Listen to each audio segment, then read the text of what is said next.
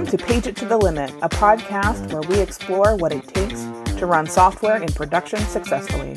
We cover leading practices used in the software industry to improve both system reliability and the lives of the people supporting those systems.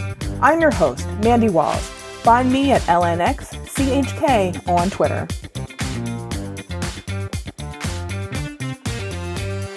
All right, welcome. Today I have a few folks with me for this episode. Today I am also joined by Charity Majors, Ipsy Tipsy on Twitter. Liz the Gray. And George Miranda, gmiranda23 on Twitter. Excellent. So we have our three guests are with us today from Honeycomb, and we're going to be talking about observability. So we're talking about the state of observability in 2021. One of our earliest episodes, Christine Yen came on, right, talking about observability, and we thought it would be great to follow up, right? It's been almost 2 years since that episode. So you also work at Honeycomb, that's where Christine is, and you've been working on co-authoring a new book from O'Reilly. Da-da-da. Yay! Titled Observability Engineering. And over the past couple of years, observability has really become a popular phrase and something that more people are at least talking about, whether they're thinking about it or making plans to make inroads in it for their own projects. So today we can dig into some of the hype and maybe uncover more of what it means to practice observability and how that helps you better understand all the production systems that you might have in your ecosystem. So we'll put the earlier episode in the show notes for folks who haven't listened to that one, so you can go back and check on it and make sure I'm missing anything. So we covered the bit of the basics then, so we'll go beyond that. So how about we start with, how is observability different from monitoring? What's the most basic understanding for folks who are really kind of just coming at this, but know what monitoring is maybe? This is why I think that it is important for us to have a different term, because there are a lot of best practices, and there's a lot that is actually the opposite of monitoring. Monitoring, you've got one process checking on another, going, how you doing? How you doing? It's fundamentally about the state of the service. Is my service healthy? It's often used for capacity planning. What percentage of utilization am I? And it really is, it continues to be the gold standard for understanding infrastructure, right? Like from the perspective of the people who have to, rack servers, or from the perspective of people who are, do we have enough Postgres capacity for, our clients to spin some up? That's the gold standard. Observability is much more about the code that you write and ship every day. It's about the code that, is the lifeblood of your systems, if it were. And it's about unknown unknowns, fundamentally. It's about, can you understand, and this is inherited from the old 1960s definition from, control theory, mechanical engineering. Can you understand what your code is doing, any inner state of the system it can get itself into, without having to ship new custom code to handle that, because that would assume that you could have predicted it in advance, right? Can you understand any novel state just by observing it from the outside, just by asking questions from the outside? And if you accept that definition, which I think increasingly a lot of people do, they accept that there's a difference. They accept that, observability is about, if monitoring is about the what, observability is about the how, then it turns out there's a lot of technical things that proceed from that. You have to support high cardinality. You have to support high dimensionality. As far as we can tell, these are basic fundamental prerequisites to answering any question about your systems. But if anyone wants to prove us wrong and show that there are additional ways, we are all ears. But fundamentally, it's about those unknowns. Yeah, definitely. So we got the difference between poking the things that we kind of already know were there, and digging into the things that we don't know that we didn't know. Tell me about your entire existence from start to finish. Yeah. It's very existential. It's a very philosophical question there.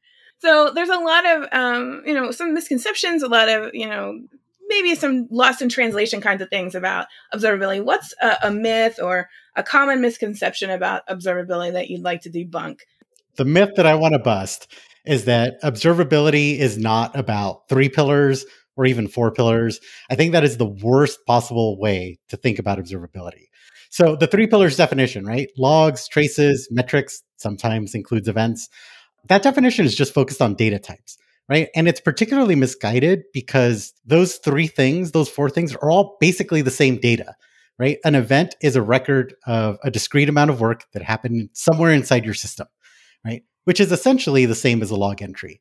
And so assuming that your log data is structured and includes duration, then those two things are exactly the same.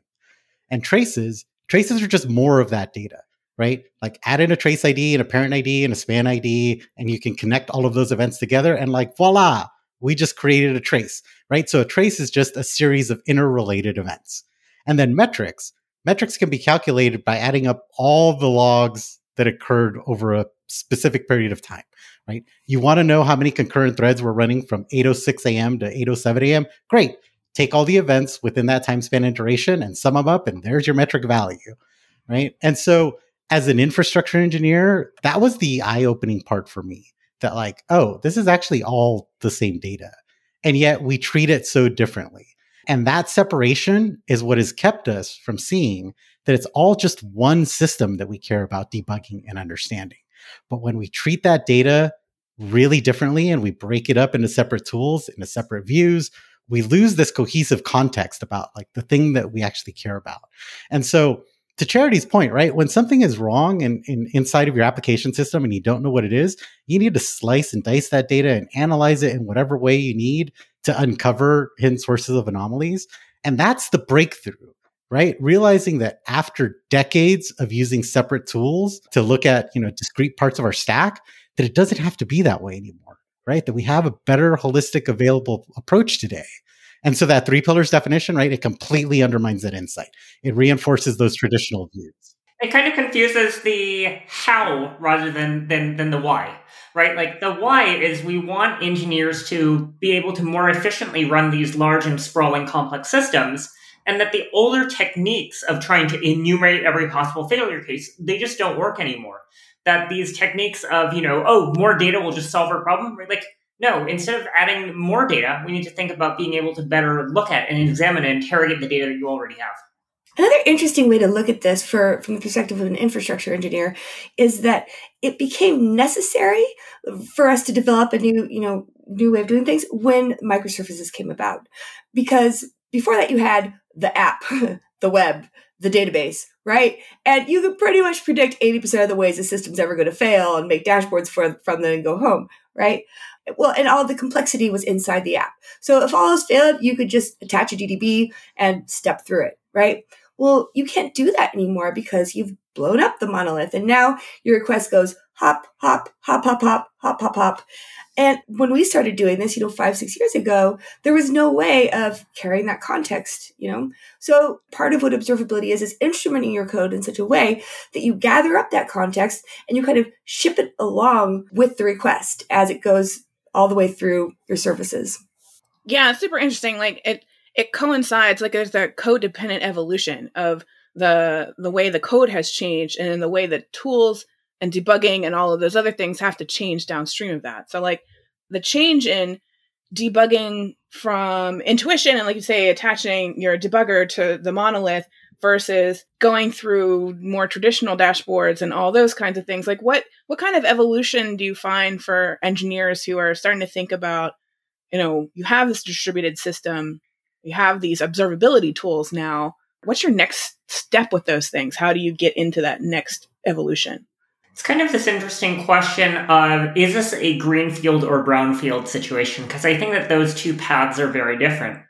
For the greenfield case, I think it's really important to start implementing the right primitives, to start off with a system like OpenTelemetry that handles all of your trace propagation, so you can just add key value pairs anywhere in your system and they'll get automatically added to trace spans. But maybe you're in a world where you can't start with your instrumentation from scratch. Maybe you're retrofitting an existing system. And I think for that, our answer is you probably already have log lines. You probably already have application metrics. How can you bring those things together? How can you add more structure? So it's not something that, you're going through with a full text search tool, but instead where you're able to pick out all of the fields and you're emitting one log line per request and recording the request ID, right? Like those are kind of some of the steps that make your data more queryable and more efficient. So kind of thinking about what is this data? What can I keep? What should I not be keeping? Yeah, interesting. So for a lot of folks, it might be actually changing the way they're doing their logs and putting those things together, maybe adopting some new practices and style guides and things like that they had. Ideally. Right. Ideally, everyone would have, a UUID that is persisted all the way through their stack, et cetera. But you could also come a long way just using some of the post hoc processors. Like, what's the name of that one that was started by the ex-Splunk folks? Cribble? Cribble. Yeah. Cribble is a tool that you can just attach to the stream at the outside, and they will reconstitute your logs into events for you. There's, plenty of Perl scripts out there doing this right as we speak.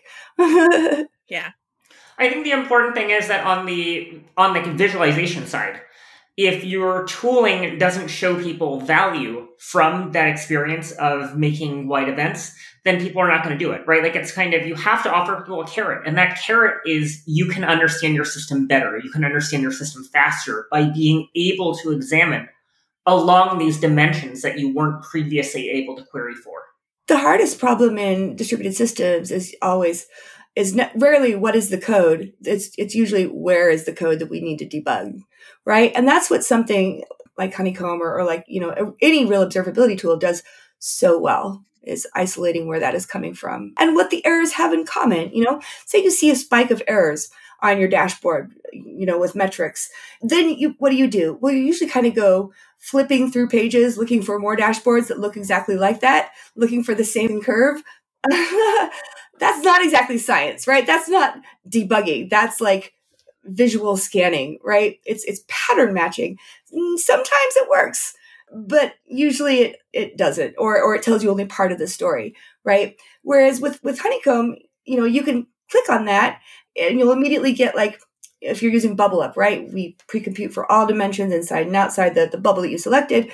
And then we sort them to say, oh, that thing you care about has these 5 things in common, right? Maybe this iOS version, this endpoint, this, these free traces, whatever it is, it'll tell you what exactly is in that error spike. Or as Liz will tell us, you can start with the top level of here's my SLO violation. And then you click on it and you see exactly what the events that are violating the SLO are doing, which is kind of a game changer, right? We're so used to sitting here looking at our dashboards and then flipping over to try and visually correlate to our logs, right? And, these seem within 5 minutes of each other. It's probably the same thing, right? Thumbs up. And then copy pasting an ID over into our tracing tool, and that's not tied together by anything except, the operator's guesses. And I think the interesting thing there is that a lot of the automation solutions that have reached the market are focusing on the wrong part of the problem. Instead of focusing on empowering people to understand their data better, instead they're taking autonomy and control away from people. Whereas a human being might have context as to which metrics might go together, a machine doesn't necessarily have that context. It can't tell what's a cause and what's an effect. So when you unleash a machine learning system to tell you, hey, tell me when there's any anomalies, that machine learning system will wake you up at all hours of the night, and there won't necessarily be a user impact related, and it's just your engineers are being woken up by the system that has turned full Skynet. And I think that that's not okay. I think that instead we should be focusing on empowering users and surfacing the most relevant data to them when they ask for it. And the thing that's different with observability is that empowerment comes from enabling you to debug from first principles, right? So to Charity's point, rather than having this familiarity of dashboards or the patterns that you're looking for, you can objectively look to see what is this application really doing. And the aha moment that I see with folks and when observability really clicks is that moment when they look and they start seeing discrepancies between what they think their code is supposed to do and how it operates based on a spec or an architectural diagram and what it's really doing in the real world, right? And we call that the mean time to what the and lowering that, right? And just seeing oh, this is reality. This is what's really happening. That's the power, right? And that's the game changer. For folks just getting started on these kinds of things, so you've mentioned a couple of other practices that kind of hang along with this. Is this something that requires a bit of sophistication or a bit of engineering maturity to embrace? Or are you seeing folks that maybe their last generation game wasn't, up to the A class, but are getting into observability and reaping big rewards there? I love that specific example you used because we actually did an interview on Ollycast, the podcast that a number of Honeycomb employees co-host, with Nick Herring from CCP Games. And CCP Games runs EVE Online, which is a 20-year-old game. right? And they have been modernizing with Honeycomb, and that's really exciting to hear about and to see. But I think the important thing there is they release client updates to their game at least once per week, sometimes multiple times per week. And this is like with a massive install base across, tens of thousands or hundreds of thousands of real people's computers, right? And I think that if they can do it, right, like that is a sign that your organization can ship, every week at minimum. And I think that the place where people do struggle is, let's suppose that you are excited about observability, but your organization ships software to production once every 6 months. Even if you don't have to write a single line of instrumentation, even if there's a magical button you can turn on to get insights, if you're not able to change your code to fix the problems you're seeing and then go back to find another round of problems and fix, right? Like if that feedback loop is not tight, you're not going to see benefits. You're much better served accelerating your delivery process and shifting left and kind of lowering that cycle time before you really start to embrace observability. So I think that's kind of what we perceive as the table stakes is you have to be releasing to production, every 3 months, every month, right? Like Charity's going to argue and say, 1 hour or bust. But I think that observability only starts becoming practical and observability only starts giving you insights that you can act upon immediately when you're prepared to act on those insights. No, it's an excellent point. Absolutely. Fantastic. So all of this stuff that you've been talking about, all these things you've been distilling into all the knowledge that you have, like what are folks going to find of all of this in your new book? So it's in previews, right, on Safari. I added it to my shelf, but I haven't started it yet, but I'm looking forward to that. But what are we gonna learn in the new book about all this stuff? I think the way the book is coming together, it is step by step unpacking why observability, why is this necessary, and what are the fundamental building blocks, and how do you start incrementing processes that you've done in the past, and what things do you start doing entirely new, and basically methodically making a case. And I think whenever you introduce a fundamentally new practice and something that is, so differentiated from something like monitoring, and we've been doing it in a particular way for decades, the burden of proof is on you to show that this is indeed a better way, right? And to methodically make that argument in more than a blog post or a Twitter thread or even this podcast, right? And so I think the length of the book is actually sufficient to do that, in kind of like a start to finish sort of way.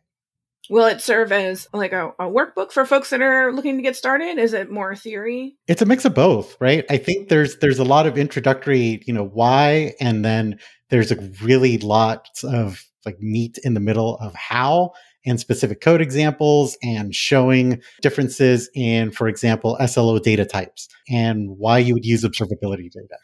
I think it's not just technical though, right? Like we're showing you not just how to do the technical parts, we're showing you how to do the cultural parts. And I think the cultural parts are the most important bits. Because while we do kind of read this deep dive of, for instance, how you would build a data store, the argument is you shouldn't have to, right? But if you really want to understand how does this work, how is this not snake oil, right? Like we unpack it all. Our goal is to help you understand how we came to the conclusions that we did as to why this is the best way to solve this problem. And to Liz's point, also to encapsulate what are the capabilities that enable observability, and what does that mean, right? And how is it more than just it's not a synonym for monitoring. It's not a synonym for telemetry. It is that ability to understand your system in new ways, right? But what does that mean? It means there are a lot of different facets to that, and so that's what we try to cover. Excellent. Sounds great. So we'll put a link in the show notes for folks who are interested in getting an early look at that. And so, looking into the future, none of us know what's coming next, whatever the next exciting thing might be. There's certainly a bit of groundswell around things like serverless that seem like they would play into this very well. Other technologies and other movement. What do you feel is next for observability? What are the next pieces of new horizon or new ground that could be cut for observability out there? I think the main thing that we need to see first is we need to see this convergence around open telemetry and open standards, that people have been using so many different disparate systems, different telemetry protocols. And once we all converge on one way of propagating context across potentially many different signals, including metrics, including traces, right? I think that that's going to help a lot. So the good news is OpenTelemetry tracing went GA recently, and OpenTelemetry metrics is going to follow really soon. But I think that we need to see that kind of, 80 to 100% adoption rather than the kind of 20% to 60% adoption that you would see with our current CNCF, with our CNCF incubated status.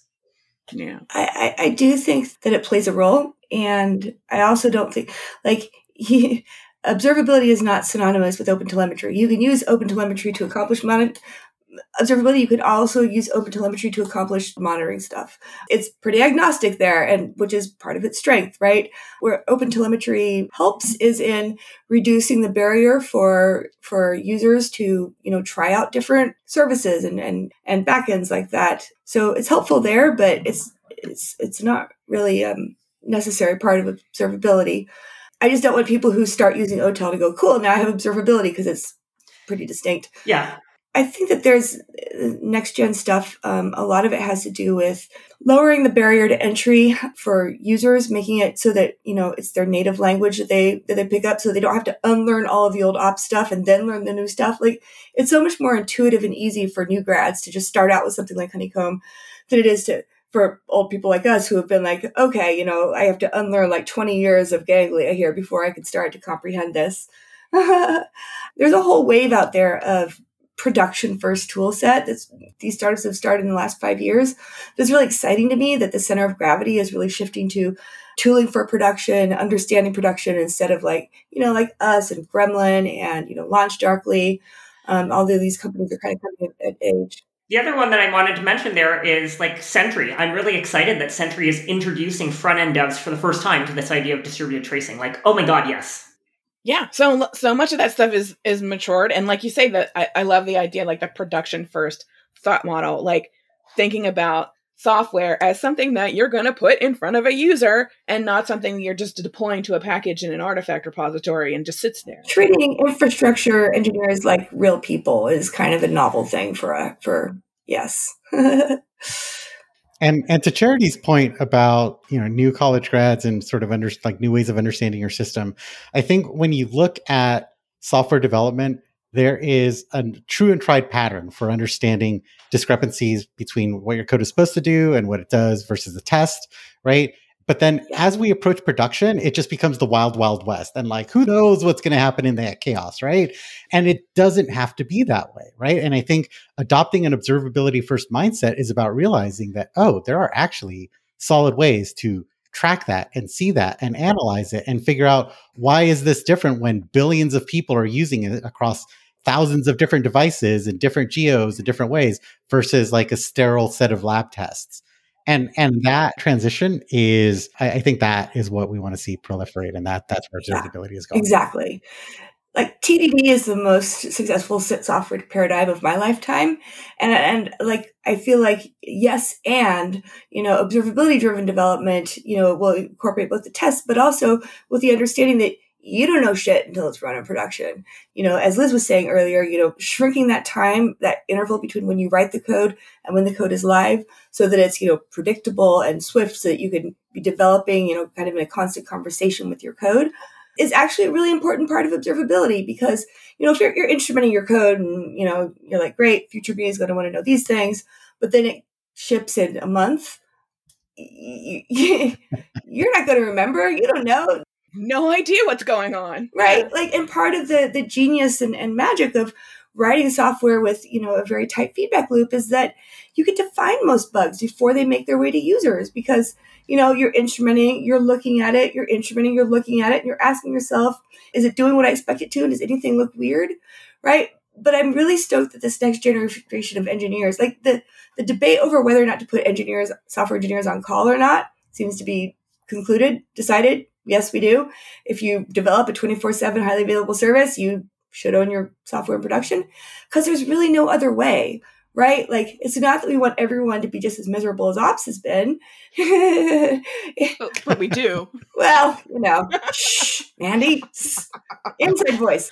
But rather, this is the only way that we actually make things better, so that nobody has to be that miserable. Right now, people are shipping code that they don't understand onto these hairballs of stuff that nobody's ever understood, and they're crossing their fingers and backing away slowly. That's no way to live. And they're making life. it the QA department's concern. They're just like, if this breaks, it'll get kicked back to the batch of 100, right?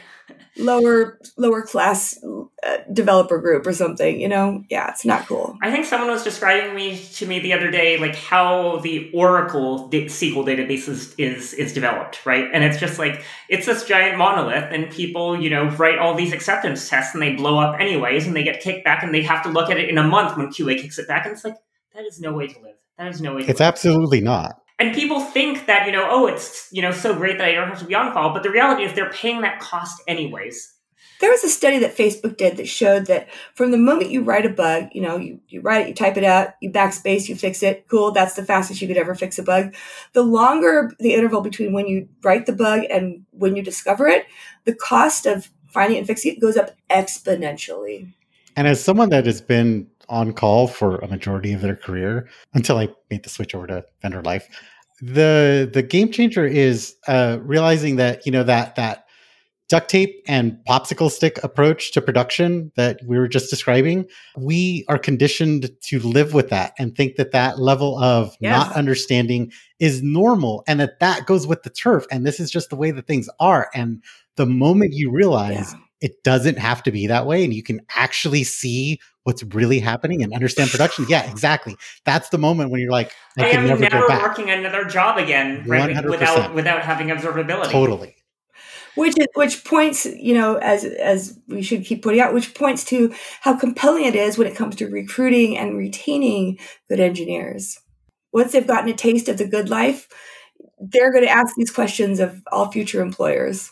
Absolutely. So for new folks that are out there, they're just coming on board with all this stuff. Like, I hate to try and, dash their hopes with horror stories, but at the same time, they're cautionary tales.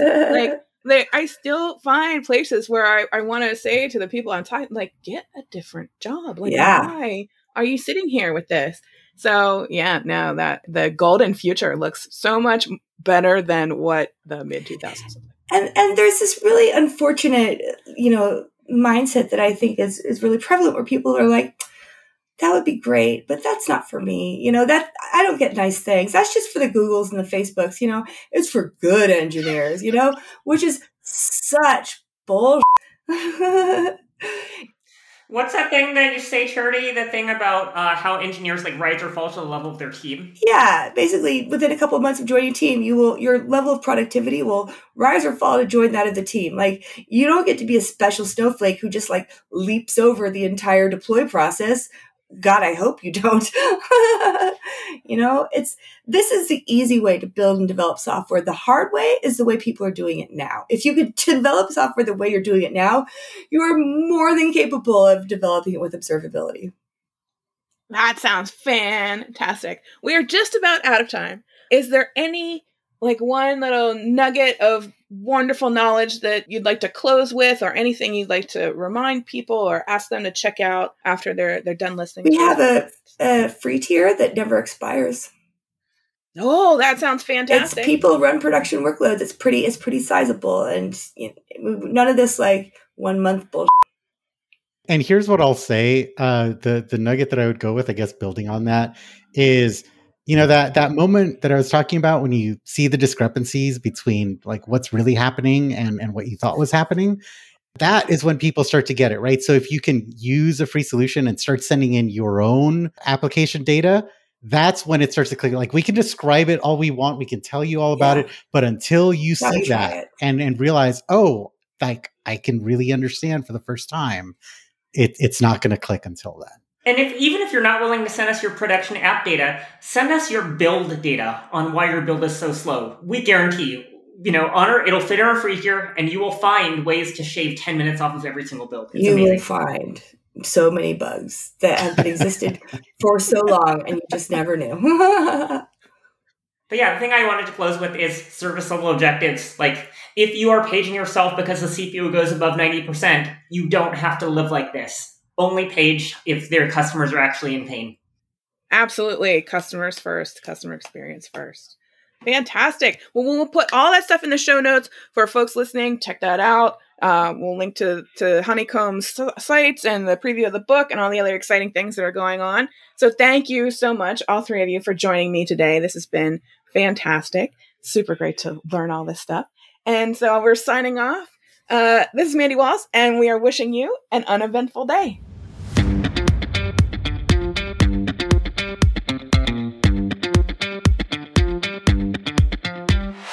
That does it for another installment of Page It to the Limit.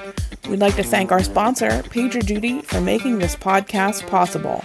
Remember to subscribe to this podcast if you like what you've heard.